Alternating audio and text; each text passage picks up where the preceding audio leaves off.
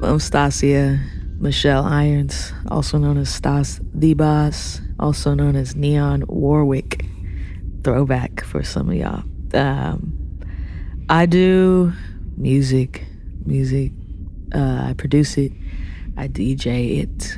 I sing it. I write it. I am in a tumultuous and lovely relationship with it. Music is my life.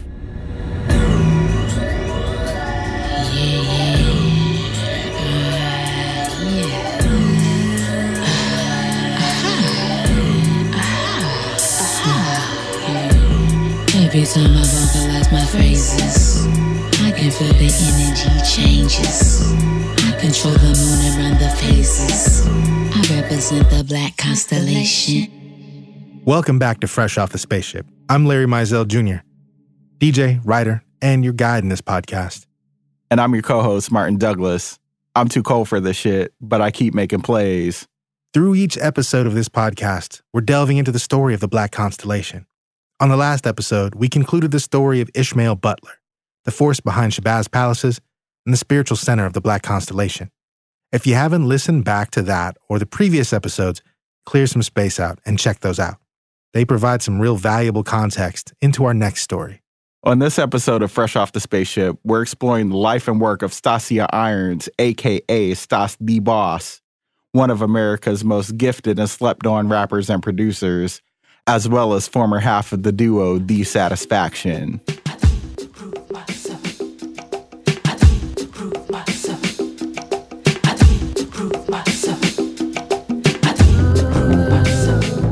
When The Satisfaction hit the scene, there was nothing like them. A left-field hip-hop act fronted by two queer women, Stasia Irons and Catherine Harris White, who now goes by Sassy Black.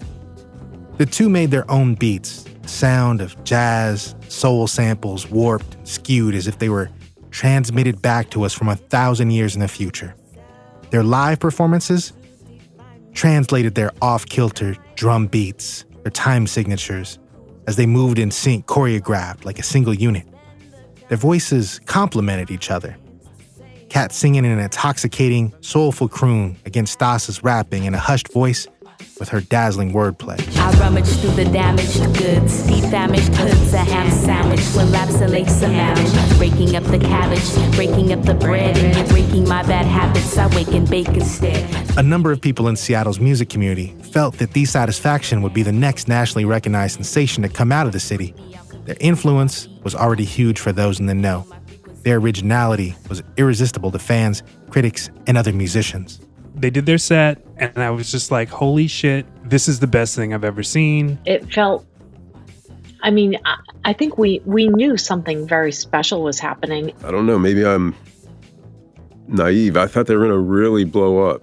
But after a slew of self-released tapes and 2 boundary-pushing albums released on Sub Pop, The Satisfaction broke up. This episode focuses on Stas the Boss, but the The-Sat story is crucial history.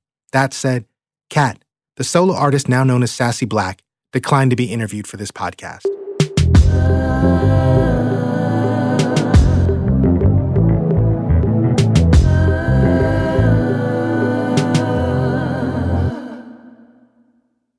So,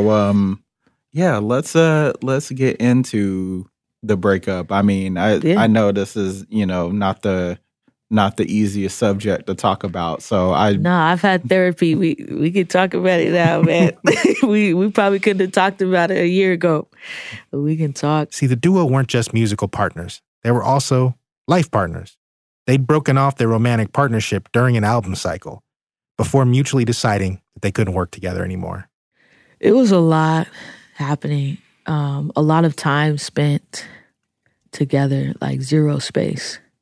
Like, just imagine like being on a spaceship traveling to another planet for years and years and years and not being able to like escape, or like you're stuck with that same person. And it was good, for making music and being in sync and performing, because, we would do synchronized dancing. We were like really like synced up, like for real. But we became like almost one person.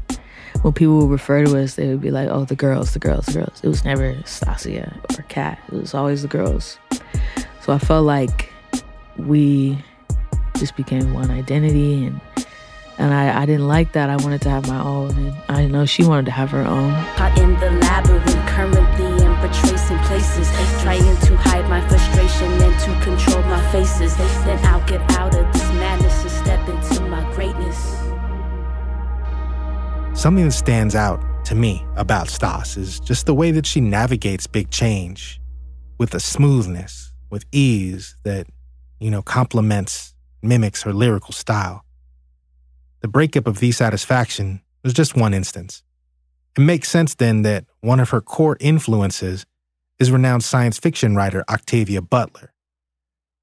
See, one of Butler's most famous books, Parable of the Sower, focuses on the idea of embracing change as a core tenet. All that you touch, you change. All that you change, changes you. The only lasting truth is change. God is change. All that you touch, you change. All that you change, changes you. The only lasting truth is change. God is change. Change. There are few words that you can say. We all watch things morphing every day. I read that in college, and that was the Bible for me. To know that somebody could write in the future in that way. And to see myself in the future in a book, because I've never seen that. There's no fucking black sci-fi characters. Like Octavia Butler, Stas and other members of the constellation have been described as ahead of their time. It's history's backhanded compliment, an acknowledgement that someone might be breaking new ground or creating new means of expression that society or critics will later look back on and note as influential or seminal or proto-whatever. But the flip side of you being ahead of your time is that your work doesn't get recognized at first, except perhaps by other artists or the cool hunters that they keep on staff who won't bother to cite influence when they get shine off of the ideas, precepts, and aesthetics found in your work, which won't get its own due or be acknowledged until much later, perhaps long after you're gone. And that's a song we've heard many, many times, especially in the case of Black and queer artists, trailblazers who never got their flowers while they could still smell them. Yes. Chocolate is still in space. Melanin magic is still here. Black magic still exists. 75 years in the future. We here, baby. We here. Another idea you hear positioned with the Black constellation is this idea of Afrofuturism. Afrofuturism, as coined by critic Mark Derry in the early 90s, is the idea of examining the diaspora of Africa through the lens of science fiction and other futuristic artistic means. As such, it's come to be a wide descriptor for the music of Sun Ra, Parliament Funkadelic, the writing of Octavia Butler and Samuel Delany, the art of Ramel Z, Jean-Michel Basquiat, and Engelbert Metoyer. The very phrase Black Constellation conjures thoughts of Afrofuturism, and it's certainly been a tag applied to the music of Shabazz Palaces and The Satisfaction. However, the term's value as a descriptor, particularly when in the reductive minds of lazy critics or in the mediocre machinations of opportunists, is certainly debatable. Here's a word from KXP's beloved DJ Riz in conversation with Stas during a 2018 in-studio session. May I say something that's just kind of weird? For sure. Because when I was talking to the people about Octavia Butler, I used the term Afrofuturism. Mm-hmm. And just in the last week, I've decided I'm going to drop the Afro from it. Do it. Because to keep separating us even in the future is, to me, to perpetuate something that we're trying to get away from. Yeah. What do you think about that? I think that's dope. And I think we've always been doing. We're Afro past, we're Afro present, we're Afro now, we're Afro tomorrow, we're Afro, we're all of that. But we're also don't put us in a subcategory we just here. You can't really section us off anywhere. We can be everywhere. Afro continuum. Yes. Stas makes music that draws from the ancestral, from the cosmos, from a broken heart. Stas puts all of her truths, all of her lived experience into her rhymes, into her beats, even in her DJ sets. She's been lauded by legends and helped inspire well-known younger artists, but as an artist herself, if she's mentioned at all, it's often with this collar of ahead of her time. What if, with artists like her, we paid closer attention to what they have to say right now? Why should we have to wait to appreciate something until someone else commodifies it or we're light years away? How do you want to be remembered through your artistry, and how do you want the Black Constellation to be remembered? Oh, I want to be on and popping right now. I don't want to be remembered. I want like a continuous like stream of like y'all fucking with me, because everyone says that, oh, they're gonna in 20 years from now they're gonna put these out on and you guys are gonna blow up. You're gonna have like a second, a third wave. I'm like, nah, I want it now. I don't get bitches, but they get me. She walk into the same pimp face. Often influence, often with me. She granted wishes like a genie. All of my interests come and glean me. She got that bling bling. She shines so much I'm off this squinty. Can I be copied on a print? Before any of the acclaim, before the heartbreak, Stas's journey into music began with a chance encounter with Catherine Harris White, Cat, a.k.a. Sassy Black, back when they were both attending University of Washington. They met at an open mic. Just as they were getting started as a couple, Stas took a trip across the world that would forever change her perspective. When I went to Cape Town, it was the worst experience and the best experience of my life. It was my first time going to Africa, but it was study abroad under the guise of like, I'm supposed to go out there and learn about Africa, learn about apartheid. But the group of people I went with was like, there was like 16 white girls that went, and me and another East African girl, a Chinese girl, and a dude who was Nigerian and white. So it was kind of like we were all staying in the same house. It felt like the real world. And at that time, I was also like finding out and discovering like the system of white supremacy. Like I knew that racism existed, but like I didn't know it was that deep. I was like maybe like 18 or 19. And like figuring that out. And so at that point, every white person was the devil to me. I didn't want to fuck with no white people at that time. And just being in that house, like, and just seeing this, how they were moving around out there. A lot of them were going down there and just, they weren't there to learn anything. They were there to get drunk and then party. And like, it fucked me up a little bit to see that. And I begged my instructor, I was like, I want to go home. I can't be out here for this. Like, I'm here to enjoy Africa, and I'm seeing all this craziness out here. At the same time, Stas was struggling with her sexual identity in a place where she didn't feel welcome or safe. Also, coming out and being gay out there was another ordeal because, it's not legal to be queer or gay or lesbian there. They did have like a pride ceremony, but it was... it was dangerous, I went, but it was wild. While she tried to reckon with the white privilege surrounding her classmates and the hostility toward her queerness in what was supposed to be a transformative trip, Stas was in need of an outlet, some means of expressing and processing her feelings about the intersections of her identity and the societal limitations the world presented her. So all this is happening, and then Kat sending me music. I'm like, I need to get this energy and channel it and put it somewhere because this is just a lot for me to handle. I didn't have therapy or nothing, so I was like, let me just put it in music. So when I came back to Seattle, we started DSAT immediately. With a renewed sense of purpose, Stas and Kat laid down the groundwork for what would be the launching pad of both of their careers. It was a fruitful, creative time for both of them as they explored mutual influences and began dating. In a word, they became harmonious. Yeah, we were really in sync. We lived together, we were dating. And so just listening to like old 70s, like I think the time period that we really loved was like 1977 to 79, like the Jerry Curl funk and like disco with synthesizers, and like that era was gold for us. SOS Band and Rick James and Earth, Wind and Fire music from that time that was all we jammed out to. That's what we wanted to sound like, but in the future, So most of our first tapes were like samples from that era, kind of like disco dancey, and then very hip hop influence. Because I was, listening to Tribe. I love Q-Tip. I love Outkast, and I wanted to sound like 3 Stacks and Q-Tip at the same time.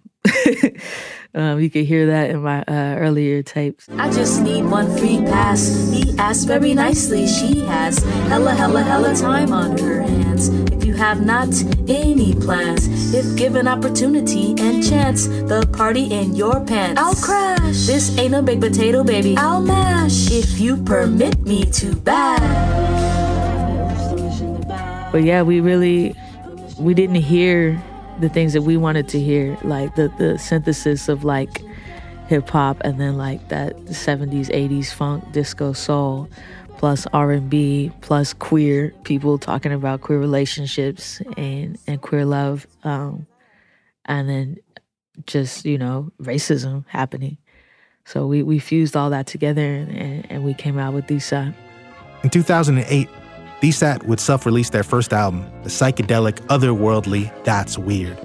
Way before the Black Constellation was even a concept, Stas and Kat rapped about being aliens from another planet, bringing with them the gift of music. I come from a land called outer space. It's such a distant, different place. No extra data, no need to be ready.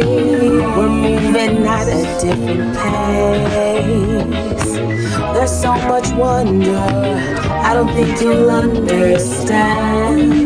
Satisfaction, aka the main attraction, aka ear infection, aka ear inspections. We sound weird, in fact we are not from here. We come from there, from outer spaces, in spaces, those places. It's basic. From the beginning, Dissatisfaction didn't just wear their influences on their sleeves, they actively paid homage to them. Some of their earliest recordings came with a series of Dissatisfaction Loves tapes, remixing and sampling iconic artists like Erykah Badu and Anita Baker. Their first in the series was Dissatisfaction Loves Stevie Wonder, Why We Celebrate Colonialism, a celebration of the Afro Continuum. Well, you think you got a hold of me now, but I've got to find a way to break it to you somehow. Being a doormat just ain't my style, and I'm not the kind to let you push me around. I'm your lover queen, your sister friend, a living dream. Yeah, you know what I mean, and I'm on your team, so don't be so mean. If you're thinking about snapping, better think again. I said, hey. Then later on, a couple years later, my uncle passed away, and he really loved Anita Baker, like a lot. Like he wanted to marry her. When he would sing her songs, he was like talking to her while he was singing, he'd be like, Anita, baby, I love you. I need you. Like, he loved her. So I wanted to honor him and make a Anita Baker beat tape. I did that. And then Kat was like, I want to sing over this too. I was like, all right, let's do it. Dissatisfaction Loves Anita Baker. Ooh, I can see it now.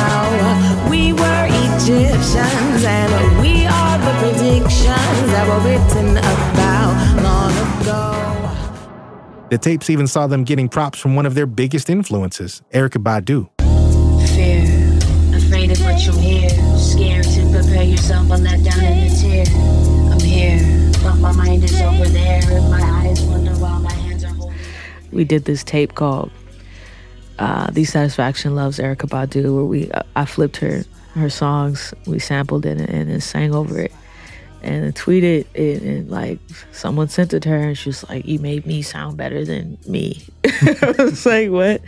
And then she, brought us out to Salt Lake City and performed for like 3,000 motherfuckers in a park and just became like her little sisters. Just as Dissatisfaction was beginning their ascent, Stas and Kat made their first crucial connection that would eventually bring them into the Black Constellation. They met artist and filmmaker Makoyo Ali Barnes. Yeah, so we met Makoyo in 2010, it had to be 2009. So we had already put out one tape, and he saw us perform. He was like, you guys are amazing. I need to know you guys. We need to hang out. I just want y'all to know you're amazing. And we were like, who's this crazy dude? Whatever. But in knowing him and realizing like later, like I've known him my whole life. Like his little sister, I ran track with her. His mother mentored my mom. But we never like crossed paths until then. So it was just really wild to like connect in that way. Through Mekoyo, Stas and Kat became acquainted with the palaceer himself, Ishmael Butler. Mekoyo introduced us to Ishmael because Mekoyo had this art gallery called Punctuation on Capitol Hill. It was like the most popping thing ever. Like everybody would come through there. He'd have the craziest shows, bring out all the folks and leaders and tastemakers in the community. And he was like, I want y'all to meet this dude. And we met him. I was like, oh, he's hella chill. And then I didn't realize that it was Ishmael from Diggable Planets. Didn't realize that he was from Seattle this whole time. Grew up listening to his music. Like, just mind blown. Ishmael was impressed by what he was hearing in DSAT's music, too. I was knocked out because conceptually, it was such a realized concept. It was always funky and imaginative. The play off of each other was sensational.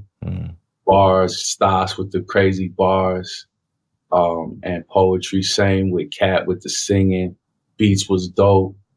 They just had a command and a confidence, and then they was like in a relationship. You know what I'm saying? Which is wild. You know what I mean? To be able to pull that off as well. You know what I mean? They were just fascinating. Mm-hmm. Then when I met them, they were just hella funny and clever and witty and like dope, you know what I mean? So it was just like, I knew they were sisters, you know what I mean? No matter what. Yeah.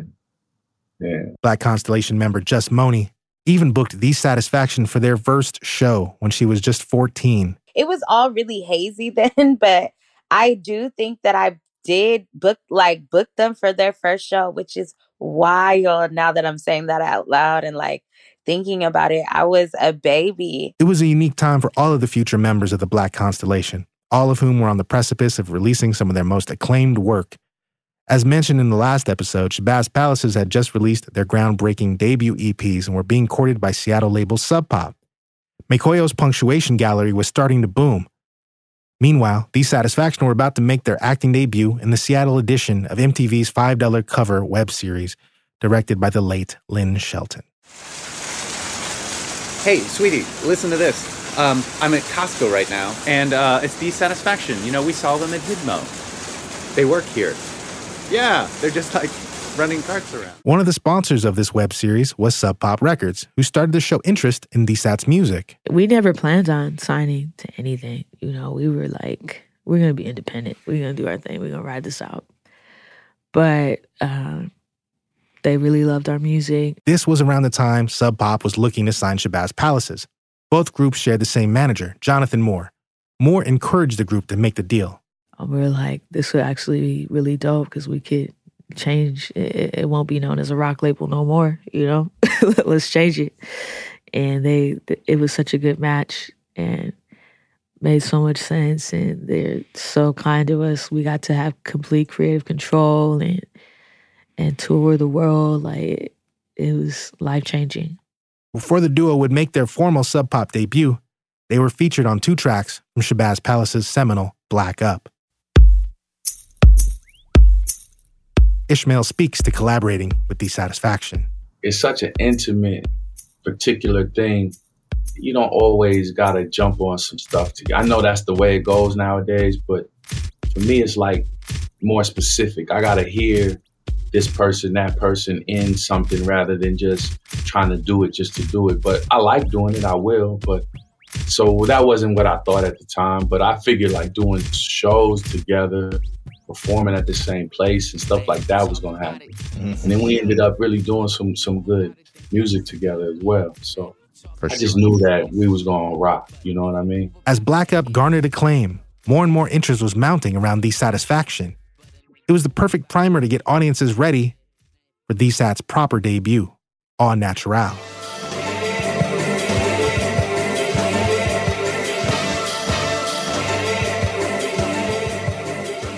Released in 2012, exactly 10 years ago, almost to the day as of this episode's release, VSAT's debut showed them as a fully formed, fully realized group. Everything they'd been releasing and building toward over the years, the VSAT Loves tapes, their early demos, their buzzed about live performances, these were all very intentional steps to the moment. They always talked to me about how Au Naturel was going to be their real album, and it took the group to a whole new level. Stas's level of production had never been higher. Her and Kat's musical chemistry was tighter than ever. You could feel the influence of artists they'd cited, folks like Badu, Tribe, but wholly interpreted in a new way. It felt like an R&B-infused hip-hop record left on Earth by an alien intelligence.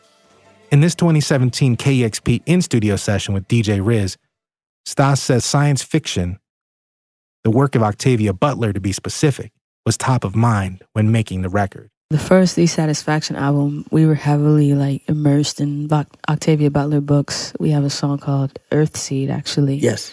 Which talks about parable of the sower, parable of the talents, and it was talking about how God is change.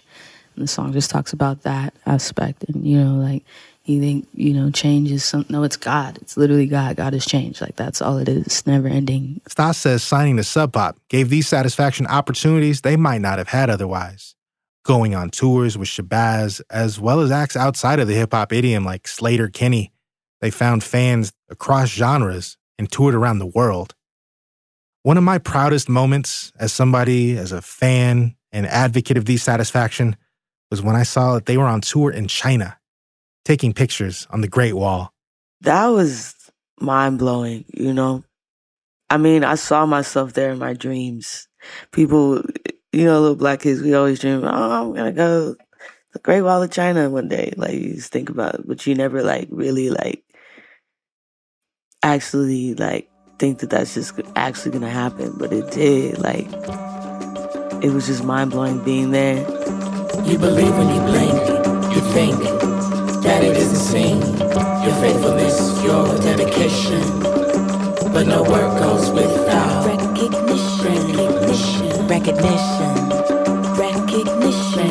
Word of these Satisfaction's groundbreaking record began to spread throughout the music industry. Artists that Stas and Kat looked up to were now approaching the duo and confessing their own fandom.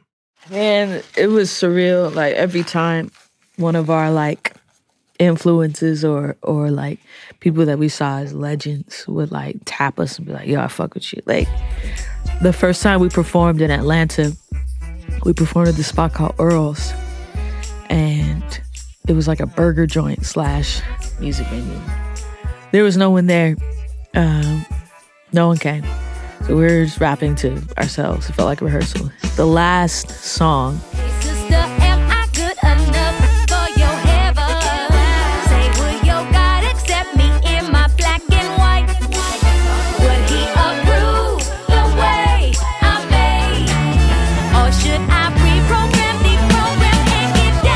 Janelle Monáe walks in and her black and white crew. We were like, what the fuck is going on here, yo? And she was like, oh my God, I can't believe I missed your set. I was running. I had my own set. I was running here. Can you guys perform again? We were like, nah, but we kick it. So we kicked it with Janelle. These Satisfaction also found fans in Abby and Alana from Broad City. We randomly had this gig with Planned Parenthood, and they were the hosts.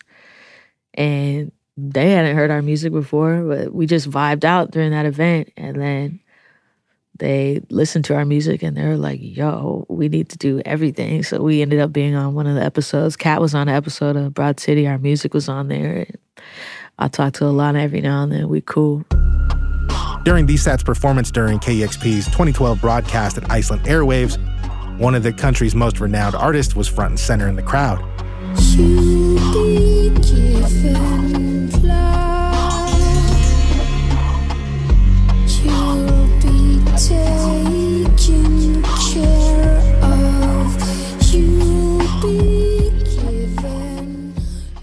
The Bjork shit was mind-blowing. We were performing and I looked down the audience. I was like, I look like Bjork. I was like, nah, that ain't Bjork. Like, whatever. I'm just, rocking out. And then we end our set. We go backstage, and some guy rushes back. And we're like, get out of here. You can't be back here. And he's like, I represent Bjork. And she was out there, and she wanted to tell y'all that y'all are her favorite group. I was just joking. I was like, that's probably Bjork. No, man, it was her. So yeah, I'm thankful that the people that I fuck with my shit.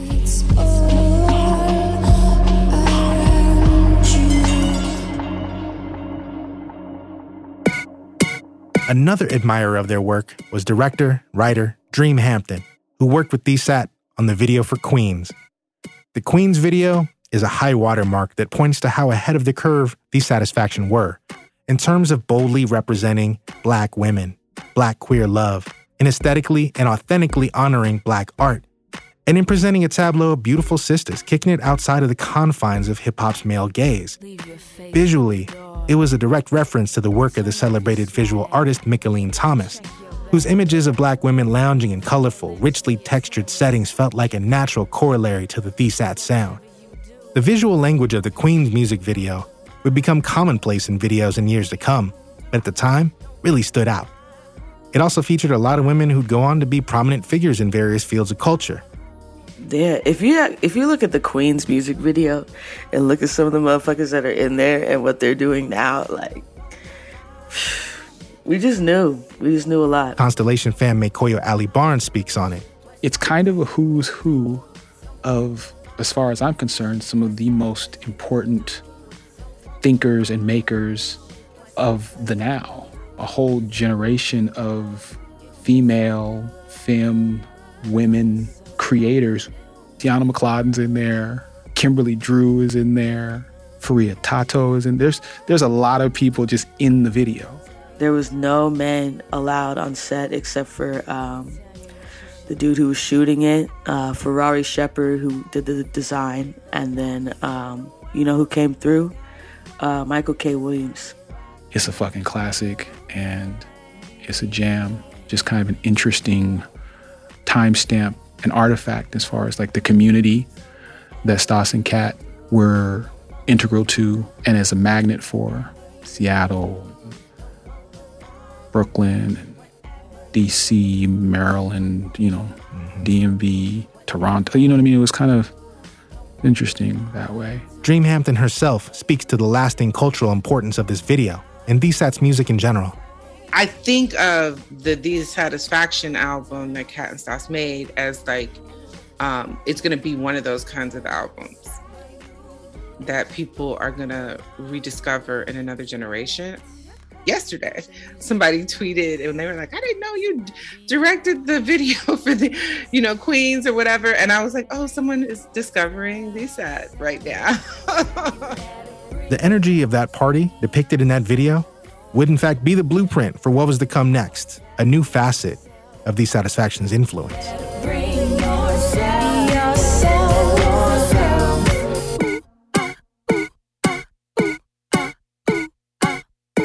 Bring yourself. We'll get to that right after a short break.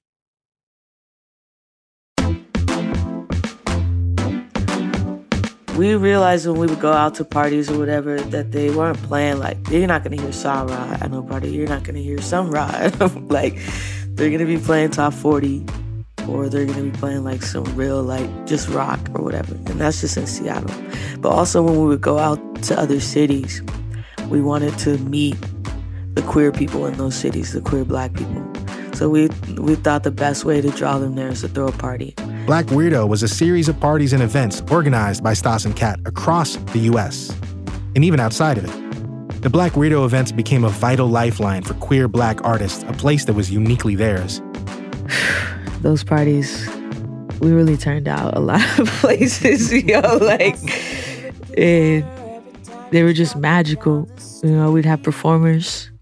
We had Gifted Gab perform. We had and Gina Red Fox, we had Cakes to Killa, we had like all these like queer like rappers, it was beautiful. BC member Just Moni, who we mentioned earlier booked The Satisfaction's first show when she was 14, became Stas's closest collaborator, a sister and friend. She speaks on the importance of Black Weirdo. It was it was a space where Black people, once again, were like breaking down like barriers in these to get into these venues and these spaces and like be like, all right, we're here and you're not about to kick us out because we're just here to have a good time. There's no funk. But also just like Black people getting to play the music that they wanted to play and to get very, quite honestly, weird with each other safely. You know what I'm saying? And do the things that we wanted to do. And it was like a night at the disco all the time. KEXP DJ and local artist Gabriel Teodros looks back at the scene at the time and the influence those parties had. I feel like Black Weirdo was so important, like one of the most important movements that happened in Seattle. Maybe in the time that I've done hip hop in Seattle. I'll bring it back, right? To when we started, right? In the late 90s, right. Early 2000s. Seattle rappers, a lot of them were very vocally homophobic, and that was never challenged.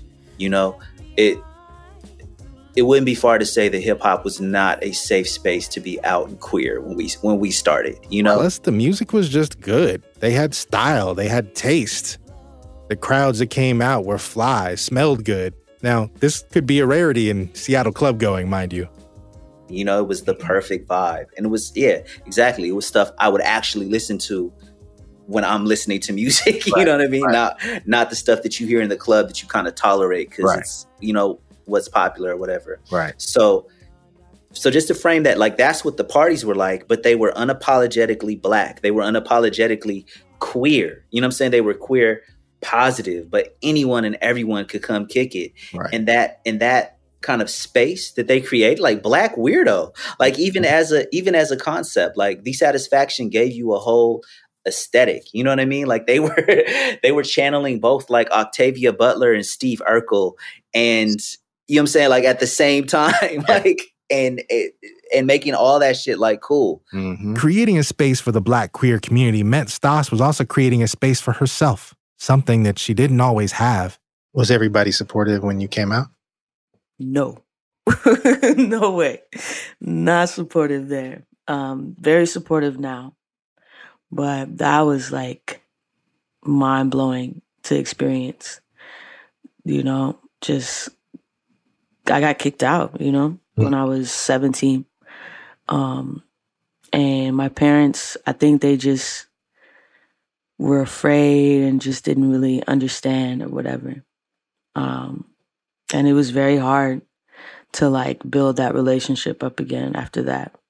But we're good now. Like we talked through it, and thank God for therapy and all of that. Stas grew up in the church in Tacoma, a city 40 miles south of Seattle.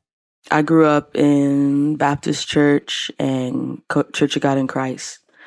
My church in Tacoma was very special to me. They had this crazy, amazing choir that like still like I get chills thinking about like being at choir rehearsal with my mom and just like actually feeling the spirit and feeling all the things I'm supposed to feel. Lord, you are my light. Lord, you are my joy. You're my salvation. Whom shall I fear? But I was so young that I didn't realize like all the drama and crazy shit that was going on inside the church. So when I moved to Seattle, my eyes were open to all of that, the hypocrisy, and just like you show up to church and it's got to be a fashion show. You can't wear jeans. You got to wear a skirt. And like, it was just like super duper strict, homophobic as hell, to the point where the pastor was like preaching about gay sex. Like, what? And how horrible it was. And how can two men be in bed with each other? What do they do? Like, saying that, like, and I'm like, what on earth are we talking about here? We're in church right now, family. Like, what are you talking about? So it was just disgusting to me how much hatred I felt going to church when it was supposed to be a place that I feel loved and cared for.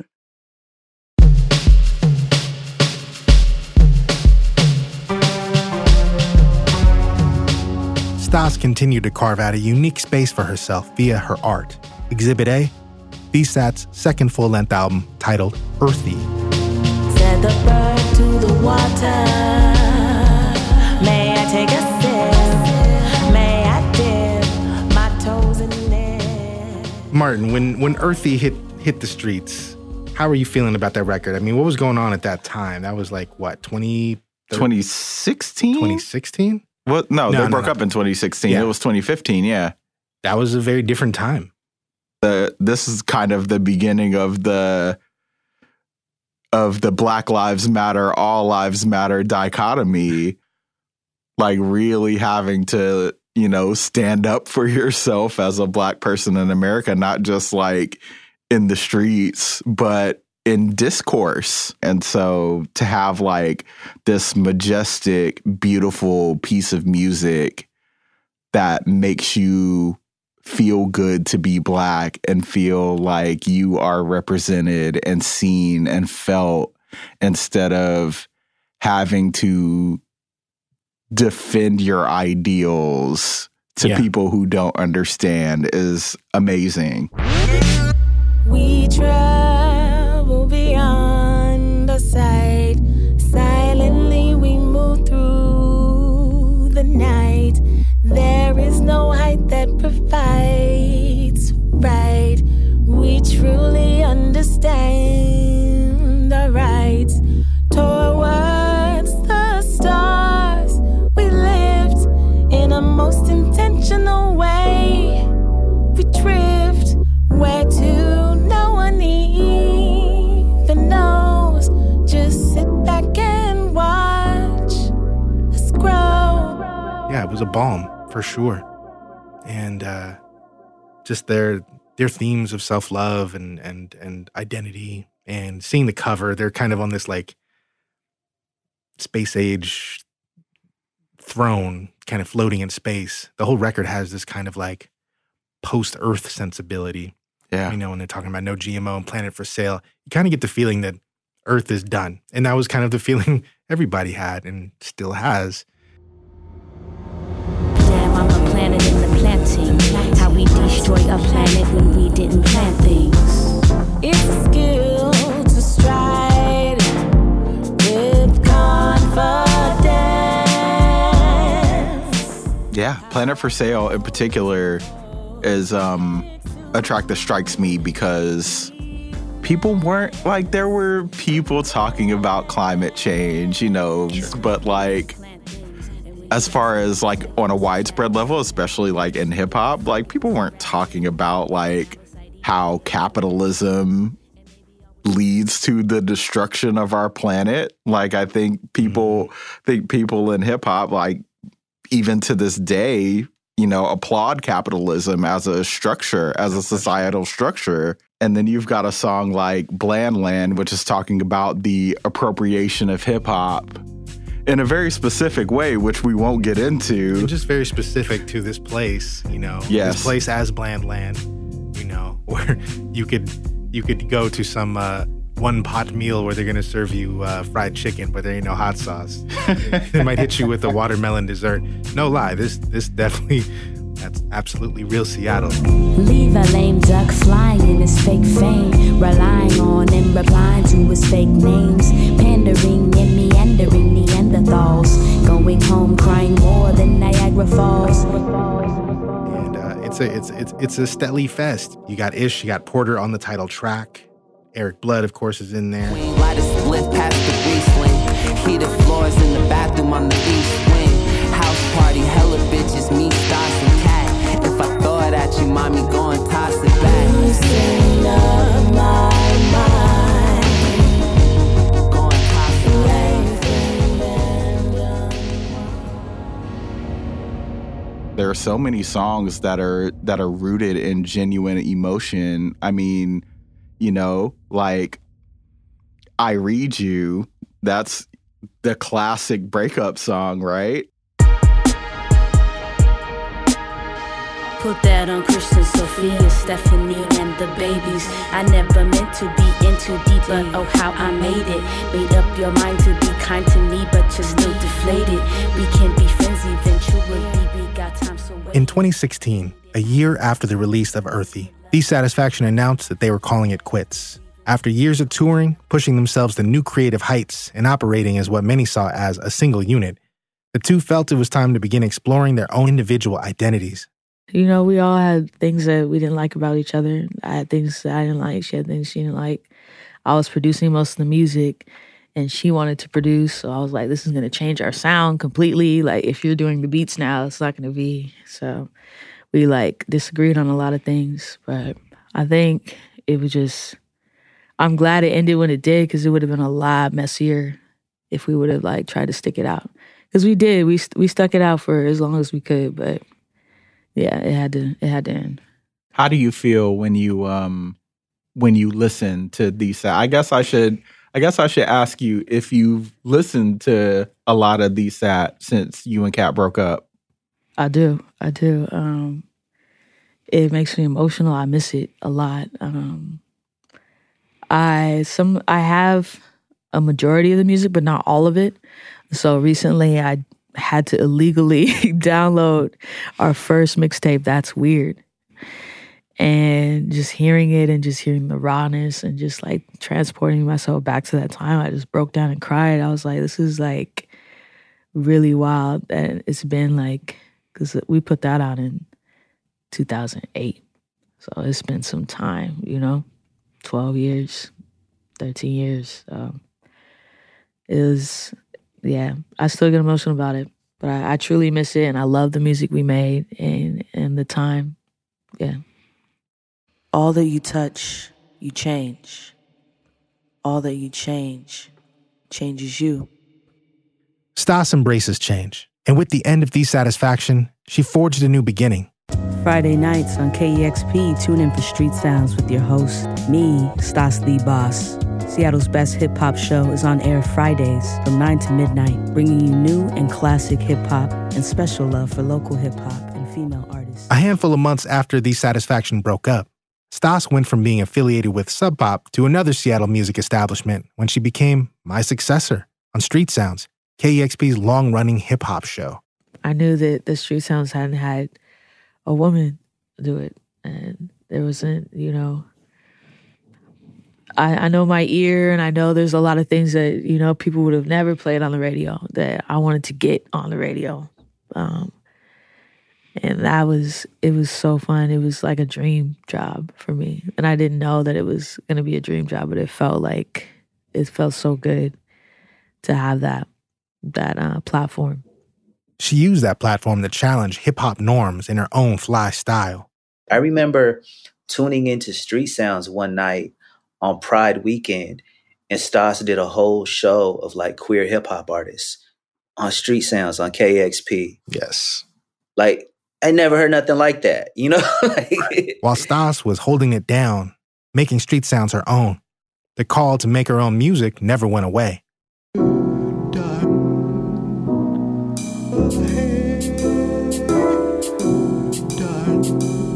How did it feel when you were working on your first solo stuff after Dissat? It felt sad, It felt oh, I didn't plan on doing this. I didn't ever want to be a solo artist. I'm someone who, my aspirations were to be a background singer. I really studied background vocalists and loved to blend. I love to blend. I don't really like to be the star. But I have star power and star quality. And my aunties used to always call me Star. So I was like, why not? She taking the YOLO, the high road to the no-shows. And all the hoes know it's hot out here for the hobos, the homos and the almost, and all the black folks. She went for the dolo, she took all of the solos. And the shit sounded good. It sounded good, and it felt freeing to not have to ask somebody else if they were fucking with it or not. This is all on me. and I got to really like play around a lot more. Tried it. Stas tested the waters of a solo career with a beat tape called Stas for Hire. It opens with an instrumental titled The Many Ways in Which She Tried It, which reappears as Tried It on her 2017 solo debut, Swimmin'. Even though Stas was moving forward, she still had pieces of the past to contend with. As cool and laid back as it sounds, Swimmin' was an incisive, vulnerable, and occasionally bitter breakup record with multiple targets. And now I gotta check it. When I was only trying to give you space and respect. But fuck all that. That shit's out the window, you can chuck all that. I was pissed, still depressed and angry about the D-side breakup, still trying to figure shit out. And so I came out with Swimmin'. I wanted to step away from D-side and go into my own, but like I still wanted people to know that it was me. You know, I didn't want them to forget who I was. I felt, that's why I was afraid for our group to break up. I was like, I don't want them to like, you know, when groups break up and you're like, I don't want to hear this solo shit from this nigga that was in, you know, Yep. that was in TLC or whatever, you know, I don't want to hear it. But Because you never know if you're the one who was the dope one in the group, or if you're the one who was the whack one. Facts, Yep. man. I didn't want it. That's true. I was afraid. But you know, I'm not gonna say who's the dopest. Kat's doing her thing. I'm doing my thing. We both doing our thing. But yeah, Swimmin' was kind of like a fuck you to my ex at the time, to D-side, to Kat. Like, there's some diss songs on there. It's really heavy. Wanna go shade and she wanna sip tea, but she never try a motherfucking nigga like me. Reflecting on her past through music wasn't just limited to her exes. Around this time, she started to explore the musical influences from her childhood, particularly gospel music. That was one of my favorite parts of going to church, was hearing the choir sing, and the feeling that I got from it, like, is no other. Like, I still, like, listen to gospel probably, like, 2 or 3 times a week. I have this crazy gospel playlist that I throw on, and just old songs that my mom used to sing, my grandma, my dad. Yeah, it's like, it's healing, honestly. So you'll hear that in my music. The same year she dropped Swimmin', Stas released Voices, a beat tape built around gospel samples, pushed to their experimental brink.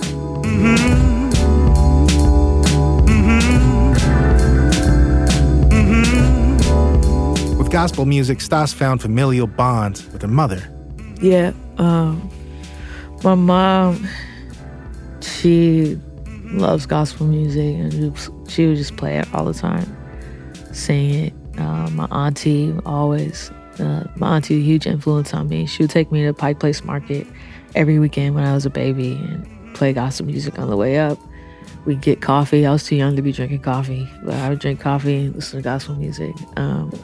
But they were both in this choir called the Voices of St. John.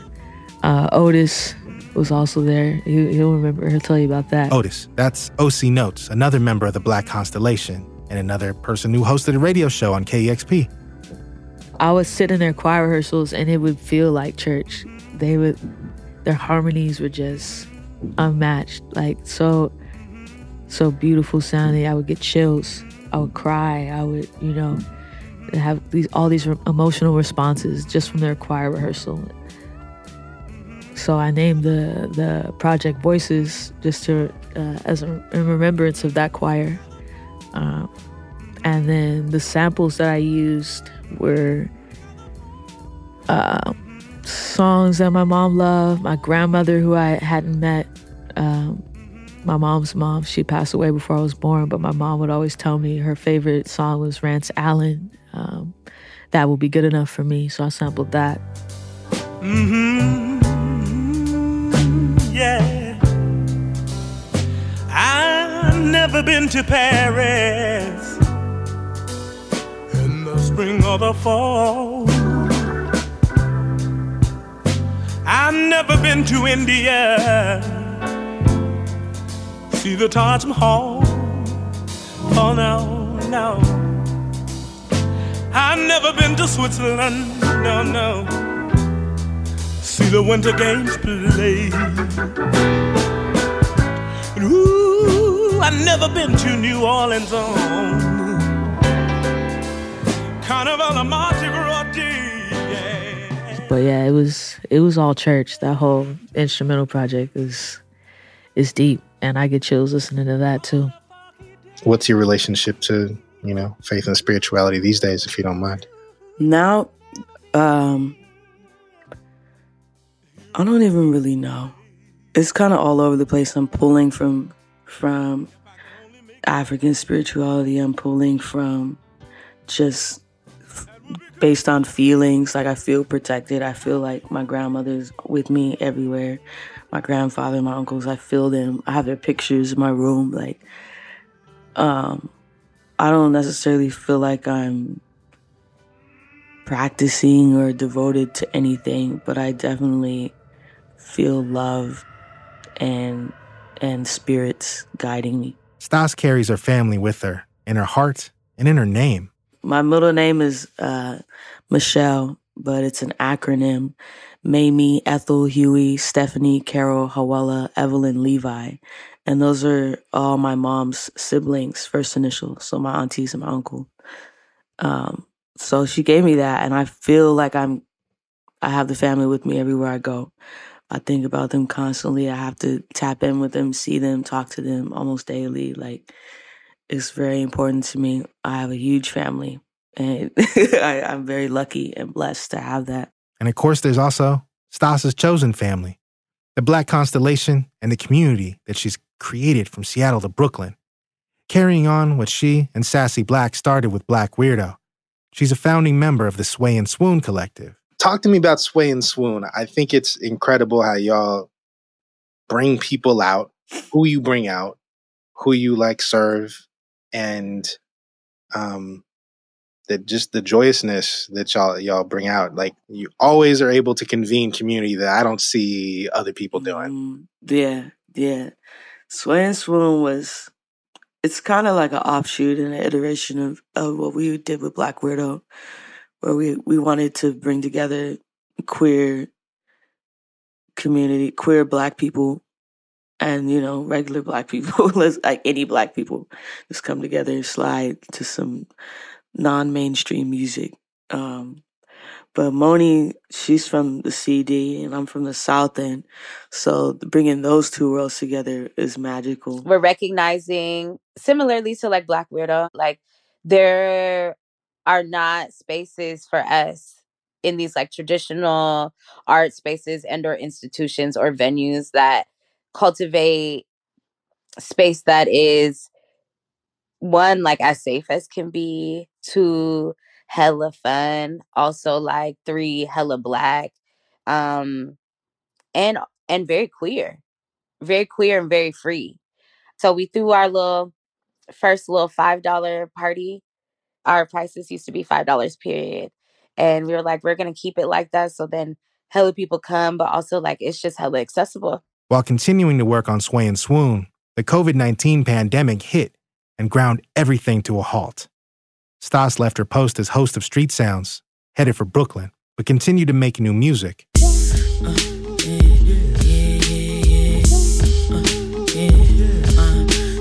hot vacation inhale. I smoke the pot, I always inhale. I keep it locked, I keep you in jail. I got the key, that means she need. While the world was in lockdown, Stas hunkered down and created On the Corner, a 16-minute EP delivered in one continuous track.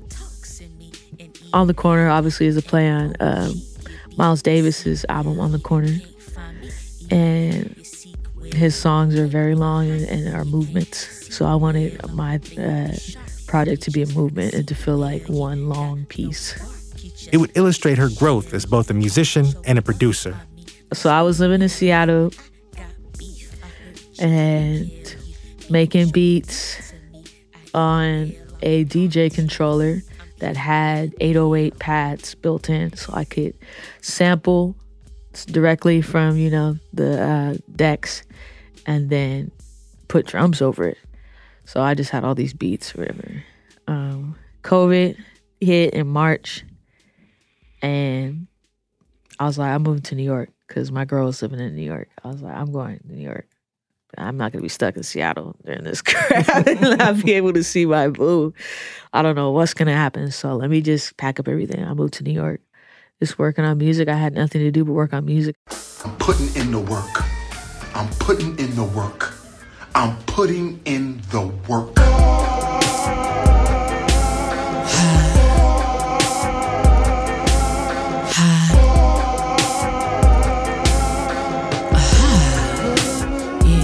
I think the most prevalent thing about Stas, especially when she developed her solo career, is that you can tell that her rhyme patterns are circular. Yes. And so if you close your eyes and listen to her music, it literally sounds like she's wrapping circles around people. Right. That shit is crazy. I literally used to sit in her old apartment and watch her late at night after some jam. She's at the controller and she's got something looped up and it's just like vibing to it. And I can tell she's writing something. She is thinking about how she can fit the production rather than how the production can fit her vocals. Right. It's like, jazz informed. She plays with the changes. Whatever's going on, she knows how to riff on it. There's no bad note. There's just a bad response to a certain note. Wow, I'm feeling prouder than the mountain of peak. My flow fountains that you're drowning in, you damn gotta leak. My whole sound is too profound, you gotta hand it to me. You feel the cloud, you're laying down and eating sands till you sleep. Tacoma's Bruce Leroy, a rapper with close ties to more than a few members of the Constellation, offers his opinion on what makes Stas's production special. With Stas, I think her production style is influenced by how many genres of music she's a genuine fan of. You know what I'm saying? Like there's a lot of people that say they like music and then they'll name you 7 niggas that sound like Travis Scott. Mm-hmm. And like that's their playlist. It's like the niggas that sound like Travis Scott and Future. You know what I'm saying? Like that. Like versus where like I love Redman, I love Ice Cube and Bone, and like I'm just saying the most different people that I'm fans of off top, right? So those sounds are just way different as far as like vocals, production they're gonna use on the beat on the album or whatever like that. But that's just rap. That's not alternative. That's not house. That's not, that's just, and most people, they forgot when they said they listened to everything, they forgot all the other genres of music. And Stas is the person who she didn't forget. Like, she's going to put you on to some soul music. She's going to put you on some.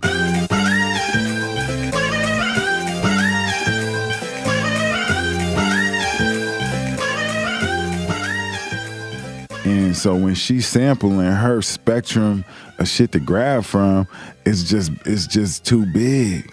You know what I'm saying? So when she do something, it's like she might flip the same sample 4 times. Mm-hmm. And I ain't even know. And then I'll hear something like, hold up, this is the same sample of the beat that you sent me. Like, oh man, she just be doing that shit that fast. And then, of course, she gonna put her vocals on there. You know, she get to barring out, and then she get to doing her whisper joint. You know what I'm saying? When she get the whispering on you, you know what I'm saying? She be in her bag, man. And then there's some where you gotta figure out where she was at and meet her there. You know, it's like she made it for herself, and she didn't tell you that. You know what I'm saying? Bitch to the beach, I grant her wish and her dream. Lately she a vampire. The way she sunk on me, we kiss it makes me weak. Feel like SWV. Immediately after On the Corner, Stas recorded Saying Stasia, an album that features her gifts as a rapper, but also slides into the lane that we knew her from at the beginning of Desatisfaction, of gloriously woozy R&B. I was itching to make something different. Makoyo is begging me to come out with a singing album. He's like, you need to come up with a new alias and just put out a singing record. You sound better than all these singers and all these rappers trying to sing. You just need to do it. I was like, all right, I'll do it. I'll just do it under my name. I was like, I don't have to have a secret alias, but I'll do it. So, and I sang a lot in DSAP. And so I went back to a couple of those records and just remembered how much I was singing.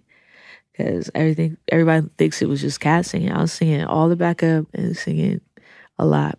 So saying Stasia was just me showcasing my vocals. I love Shaka Khan. I love Bilal. I love King. And so influenced by them on that record. According to Stas, all of her solo work thus far has been tied to a specific thematic element.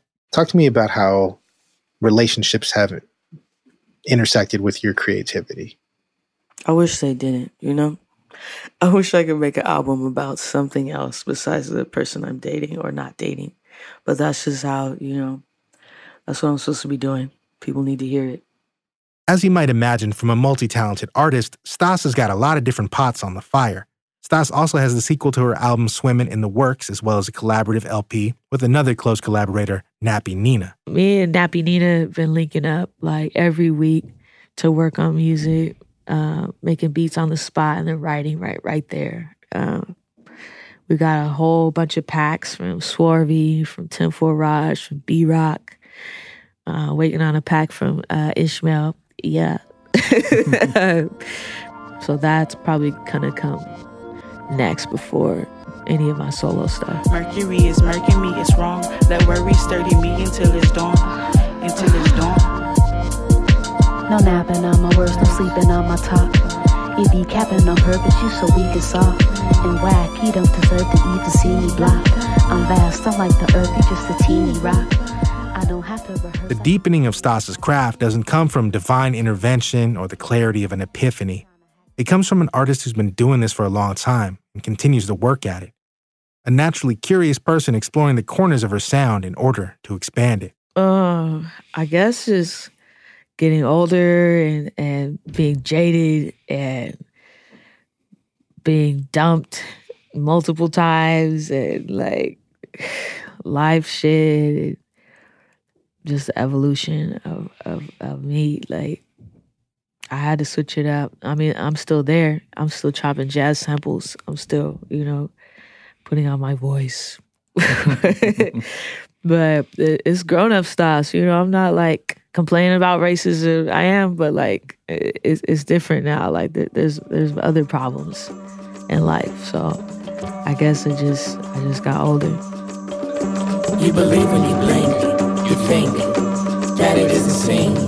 Your faithfulness, your dedication, but no work goes without recognition.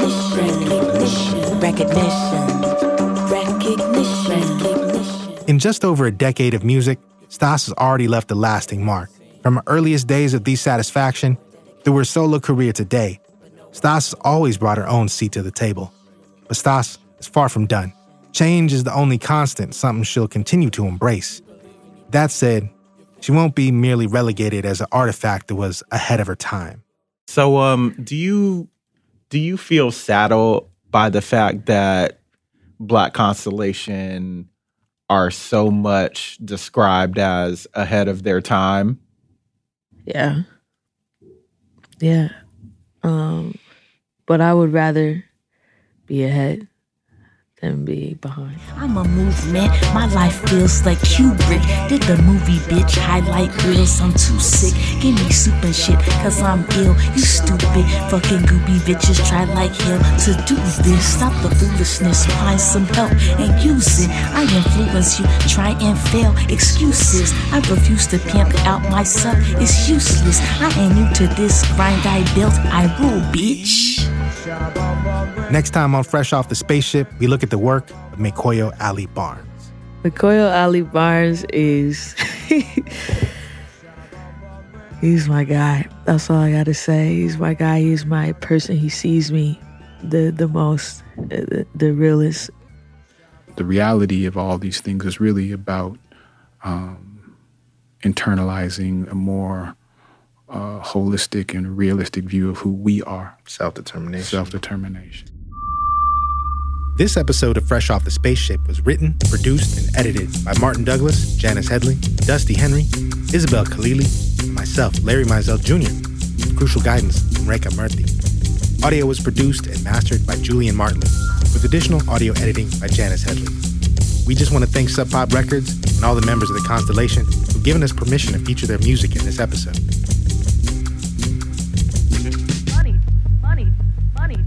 And we want to thank you, the listener. My name's Isabel Khalili. I'm one of the folks who's been working on this podcast, and I'm here to remind you that KEXP is listener funded. That means that the freedom we have to pursue projects like this podcast comes completely from the support of our community. And if you're here with us now, you're part of that community. So if you've enjoyed what you've heard so far and want to support the show, you can go to kexp.org/fresh. A one-time gift of $35 can make a huge difference. Or if you prefer to show your support in a different way, it would mean a lot to us if you shared this podcast with someone you think might enjoy it. And of course, leaving a rating, a review really helps other people find the podcast. So thanks again, and hope you can join us on the next episode to learn more about the artists of the Black Constellation.